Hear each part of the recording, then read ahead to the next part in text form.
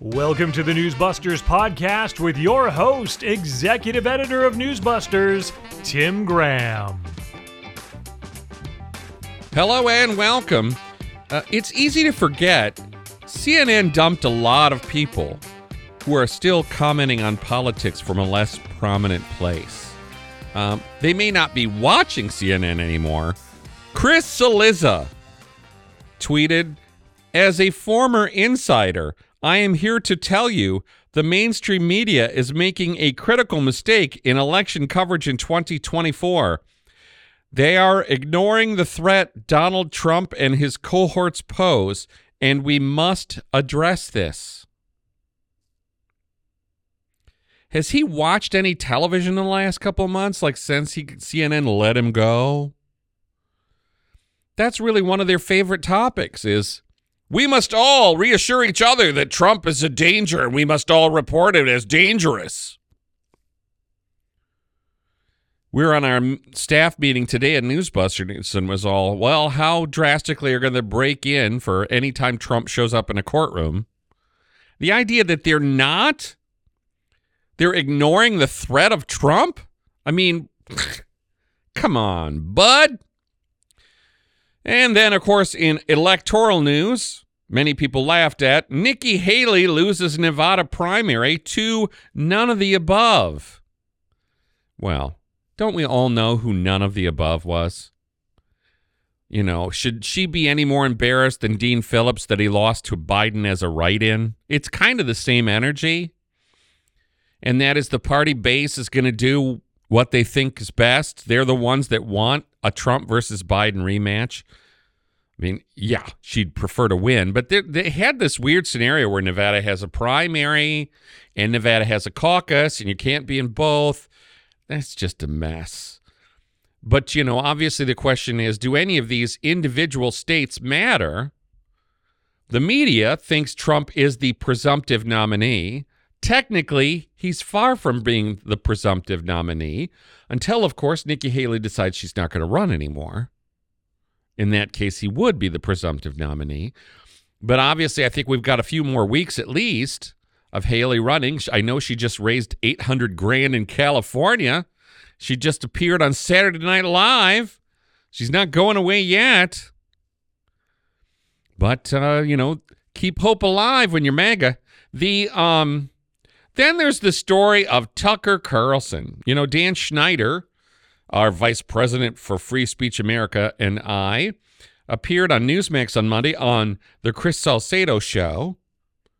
And the big story was Tucker Carlson's at the Kremlin and the Never Trumpers are very unhappy. Newsmax showed tweets from Bill Kristol saying Tucker shouldn't be allowed back in the country. And Adam Kinzinger saying Tucker's a traitor. Now, I don't think it's a great idea to interview anti-American tyrants. That's pretty much what I said on Newsmax. But journalists do this. Obviously, there's a lot of people that want to huff and puff and say Tucker Carlson's not a journalist. Well, this is kind of what we say a lot of the time about people on CNN or MSNBC or the softball throwers at the White House briefing room. Mary Bruce, is she a journalist? Manu Raju, really? I mean, it's the way people sort of disparage each other. The proof is in the pudding. What kind of interview is Tucker Carlson going to get? What is he going to ask Putin? Is it going to be like Tucker Carlson's interviews with Trump? Then you could have an issue. I'm going to ask you a question and let you talk for 5.5 minutes. You know, sort of like Katie Couric with Kamala Harris. I mean, my mind, of course, went to Dan Rather and Saddam Hussein. And Dan Rather asked a bunch of dumb questions. The dumbest one was, Mr. Saddam, say something for us in English, which he failed to do. But anybody who thinks you're a traitor for interviewing a foreign dictator thought Barbara Walters was a traitor. Barbara Walters did that all the time. Hugo Chavez, Fidel Castro. It's kind of the Barbara Walters gig. Lots of actual journalists went down and interviewed Fidel Castro in Havana or when he visited New York. So the question isn't so much that they're doing it. I think it's a little distasteful. It's one thing for you to say, Donald Trump's an authoritarian, and then interview authoritarians and be more polite to them. Last night, Tuesday's NBC Nightly News, Lester Holt interviewed Iran's ambassador to the United Nations. Does Adam Kinzinger consider Lester Holt a traitor? Bill Kristol can't advocate that we shouldn't let him back into the USA because he never left. Now, Lester's done a series of these interviews with Iranian leaders of one type or another. Some of them have been way too soft for us, certainly compared to the way Lester Holt or Kristen Welker interviewed Trump. This one last night was pretty informational. The questions were direct. They weren't hostile, but they were direct.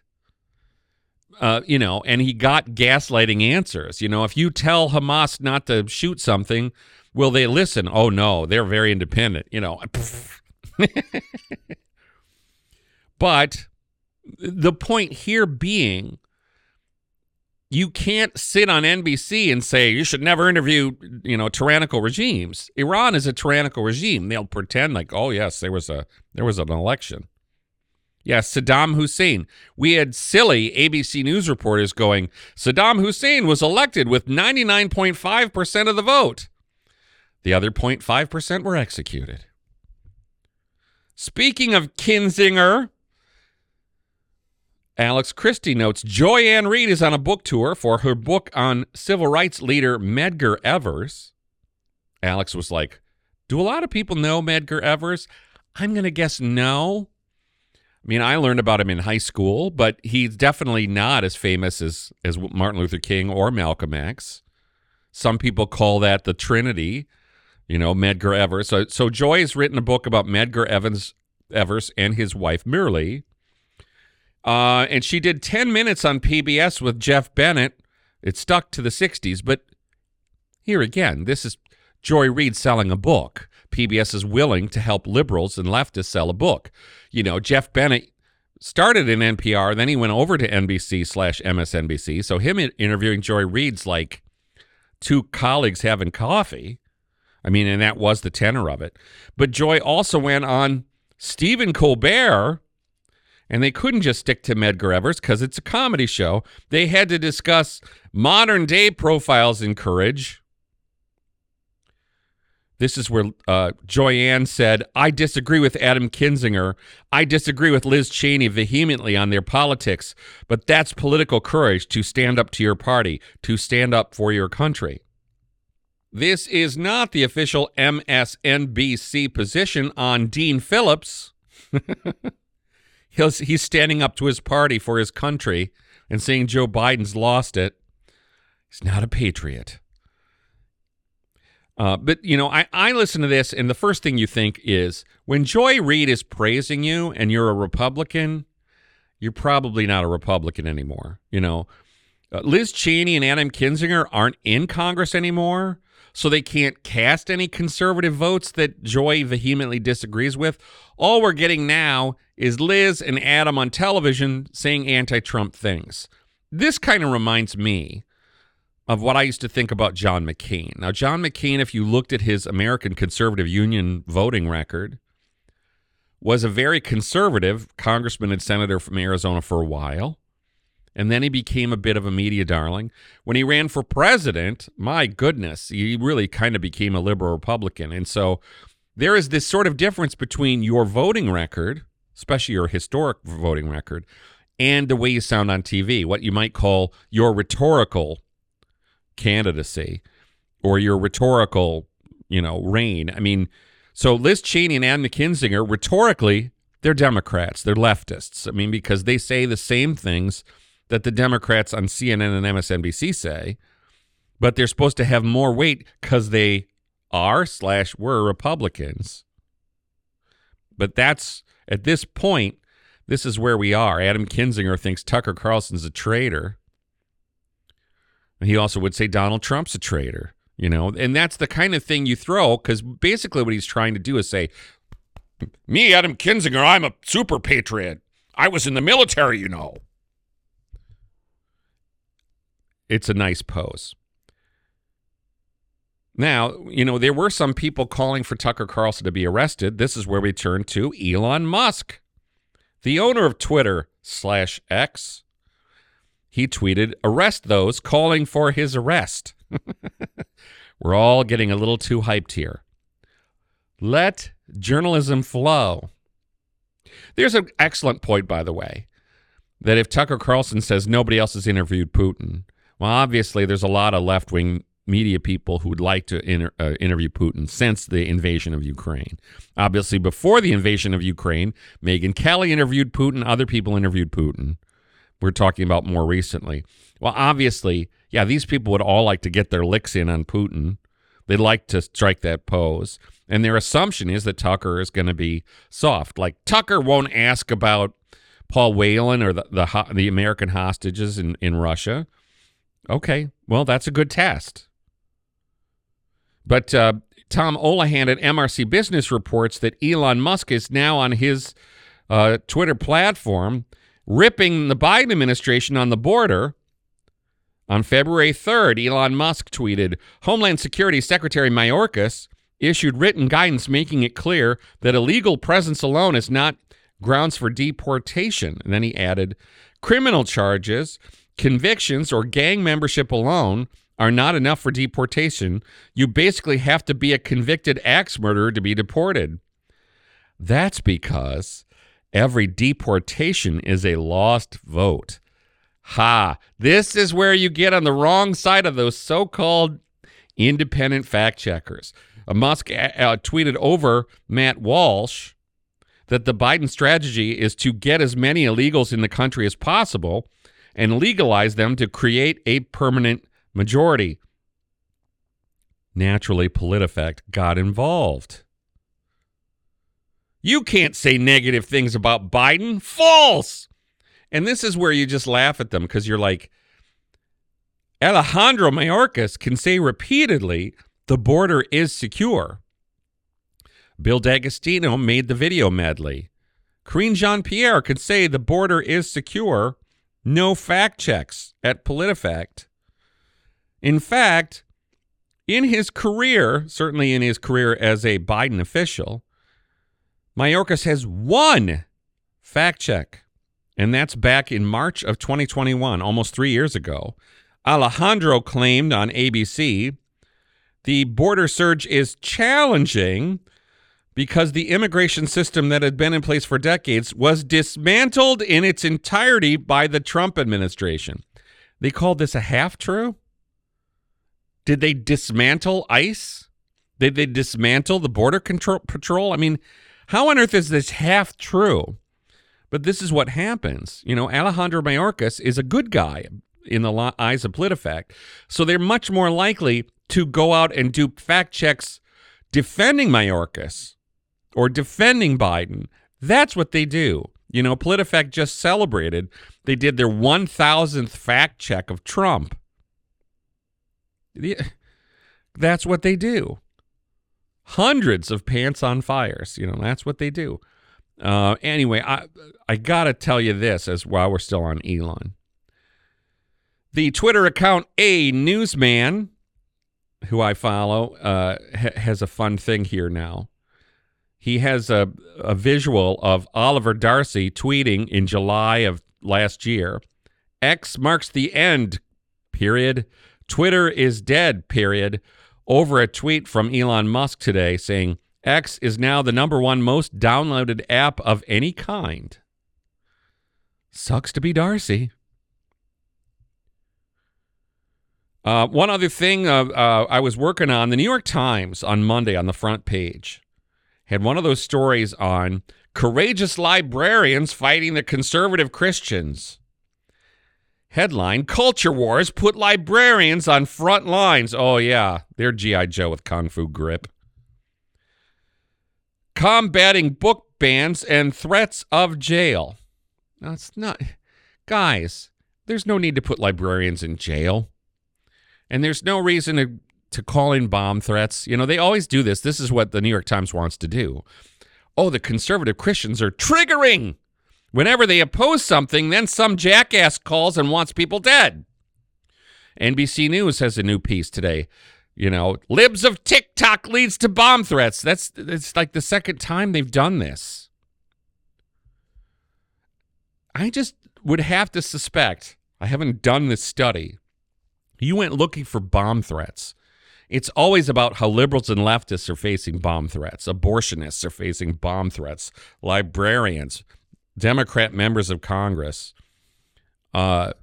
conservatives, Republicans, not really. They don't talk about those courageous conservatives that face threats of violence. And sometimes you begin to suspect, are these bomb threats real? Do they exist?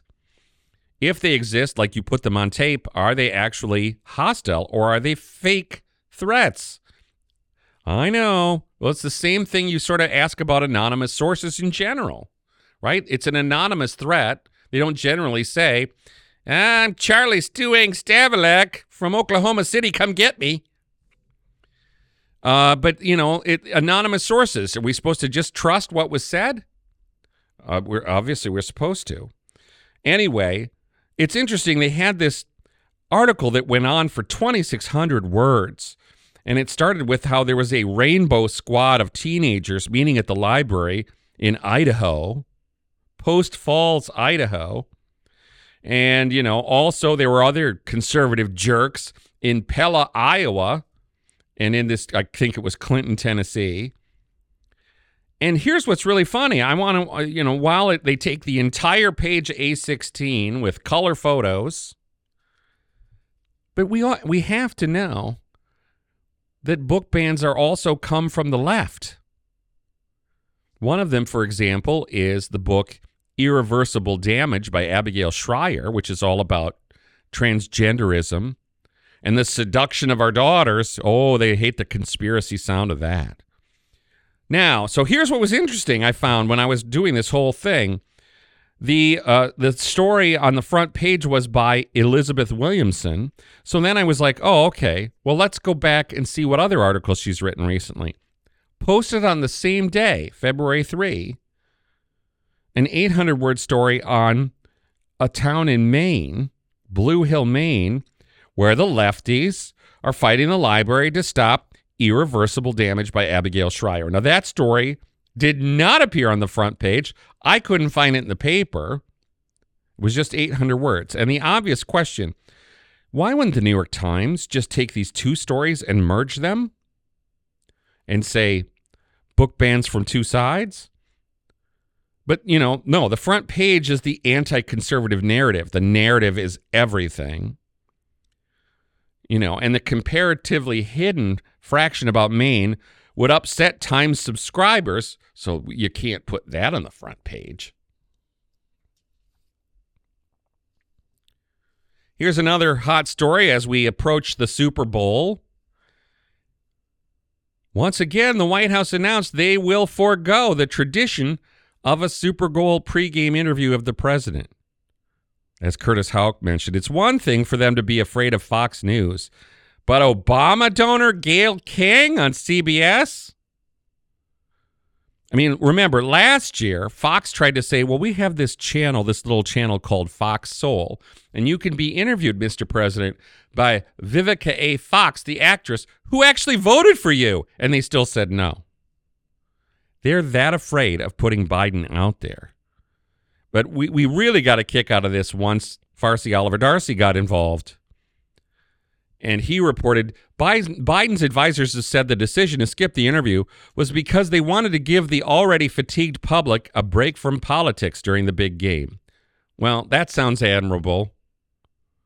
But, generally in the tradition of these things, the game starts at 6:30 and they put on the interview with the president at like 5:10 or 4:30, the endless pregame. So if you just tuned in to watch the game, you're going to miss it anyway. Then an official told Darcy they believe the value of the interview has dropped, given it over the years has shifted from a more lighthearted media opportunity to a politics-focused affair. Well, that's telling you something. If it was a lighthearted media opportunity like Drew Barrymore, we might do it. But if it's politics-focused, no. Now, remember, this is not an old tradition. This really kicked in under Obama. He always enjoyed just the massive audience and the way he was going to generally be idolized by the interviewer. But, Obama granted it to Bill O'Reilly, apparently twice. But Biden can't even take Gayle King, Obama donor. And then they said to Darcy, "We are being more creative," a Biden advisor told me, "and relying less on formulas of the past. We are becoming less traditional because less people get their news from traditional mediums than ever before." Well, look, this is kind of a stupid claim, because if you're looking to get news out in a non-traditional way, how about the biggest football game and the biggest television show with the broadest possible audience? But he's like, no. We're talking to TikTok influencers. It's like, okay, I understand that you're going after the youth vote and all that, but this is just you making elaborate excuses for we're not going to put this guy on because Lord knows what he'll say. And this is what I really got a kick out of, is then Darcy writes this. This was maybe the funniest line. Advisors point to interviews Biden did last year with CBS News correspondent Scott Pelley for 60 Minutes and CNN anchor Fareed Zakaria ahead of the G7 gathering. They called these hard-hitting sit-downs with tough journalists. Really? I mean, again, did you watch these interviews? We have the takedowns here on Newsbusters. Scott Pelley softballs, Fareed Zakaria softballs. Oh, you're so wise, Mr. President. You don't get to say Tucker Carlson's not a journalist until you actually watch Fareed Zakaria with Biden. On CNN, Darcy, CNN. Darcy gets upset that Trump gets a town hall when Biden gets a suck-up interview with Fareed Zakaria. It's two plagiarists having a nice time. And then, this was also a stupid line. President Biden is crisscrossing the country at a rate that often exceeds his predecessor's travel schedules. Huh? Hey, PolitiFact, I got one for you. Is Biden crisscrossing the country more than Obama? More than Trump when he was president? Maybe under COVID he was doing less. There's no excuse now. But I think the question you have to ask yourself is, we all know why Biden's not doing these, because he bumbles and stumbles and makes gaffes and sometimes gets angry at the reporters for asking just the slightest bit of a challenging question. He gets really cranky. That's why they don't want him on. Let's be cynical. Why wouldn't the Biden people keep skipping high-profile interviews? The media has no self-respect. They don't care. This is the double standard, is they all marched around under Trump and said, we must hold him accountable. We must make, it's all really important for us to challenge him and accuse him of mass murder for COVID. And now it's all like, no, it's okay. Biden can go talk to TikTok influencers. We're good. There's no heroism now. Democracy died in darkness, I guess. Finally, there's this column I did, the Wall Street Journal opinion section drew a pile of angry comments when it read an article from the executive director of the MEMRI, M-E-M-R-I, the Middle East Media Research Institute. They focus on really finding dramatically anti-Semitic or jihadi type comments. They find the videos of interviews, videos of protests. And so the article was headlined, "Welcome to Dearborn, America's Jihad Capital." That's just right there. 6 words. That's what sent them all into a tizzy. But here's the subhead. Imams and politicians in the Michigan city side with Hamas against Israel and Iran against the U.S. That subhead accurately describes the article's content, that a bunch of imams in Dearborn are crazy Hamas activists, and that the mayor of Dearborn, a Democrat mayor of Dearborn, came out and said Dearborn is a city of resistance against Israel and against, that's an American ally, so against America. One of these imams in one of these statements explicitly said, I have my warmest congratulations to our very special leader, Imam Khomeini. That's the leader of Iran. That's the guy who's the wind beneath the wings of Hamas and Hezbollah. What is that? Isn't that backing jihad? Oh, but you can't use the words jihad capital. So who got all upset? Well, I noticed Mehdi Hassan, former MSNBC host, was all upset, tweeting, the same right-wing outlets who warn of rising anti-Semitism, and yes, anti-Semitism is on the rise, have no problem pushing horrendous Islamophobia and anti-Arab bigotry. This is what gets you mad, because they're really, again, objecting to two words. Mehdi Hassan is not going to take these on and say these imams saying they love Iran and October 7 was one of the days of God. That was another comment. How's he going to stick up for that? Yeah, that's anti-Semitism on the rise. And that's your guys in Dearborn, Mr. Mehdi. And then, of course, I had to notice, there he was, NPR media reporter David Folkenflik. Murdoch got involved or something, so he had to get in there because NPR hates Fox. Folkenflik retweeted an executive at News Corp, a guy that was there from 2015 to 2017. His name is Joseph Azam.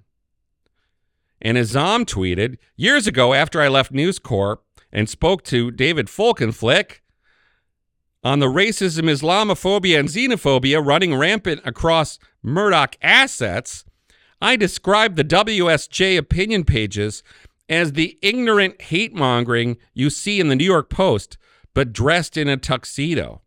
I stand by that. Once again, if you go and read this article about Dearborn, America's jihad capital, there's nothing in there that is just, it's xenophobia and racism because I don't like what these guys are saying. These are accurate quotations. No one is challenging the accuracy of these things. They are on camera. And so obviously you challenge them. Mehdi Hassan, Folkenflik, watch these. Tell me that there's anything wrong with these sentences, that this is not what they said. October 7 warms my heart, or that kind of sentiment. And of course, Biden put out a tweet over the weekend. Americans know that blaming a group of people based on the words of a small few is wrong. Well, this is where you go back to it and you're like, okay, a small few were quoted, but these are the imams of Dearborn and the mayor of Dearborn. And then he says, this is exactly what can lead to Islamophobia and anti-Arab hate. And it shouldn't happen to the residents of Dearborn or any American town. We must continue to condemn hate in all forms. Yeah. This from Biden, who's a hater. This from the guy who called the Republicans Jim Crow 2.0, when he was a young senator, he sucked up to Jim Crow 1.0.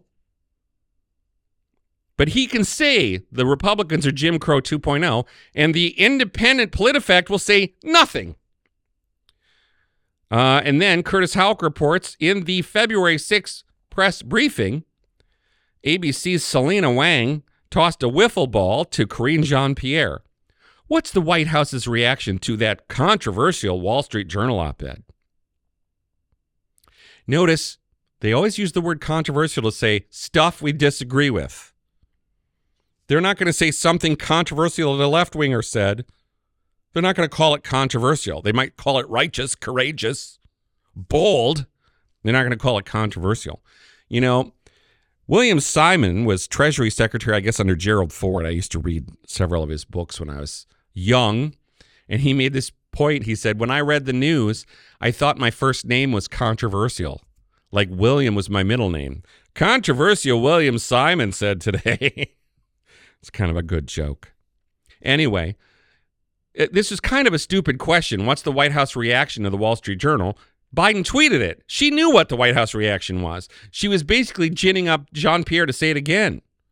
Jean-Pierre called the article dangerous and unacceptable and said, we will stand with the people of Dearborn on this issue. Well, then you're standing up for jihad.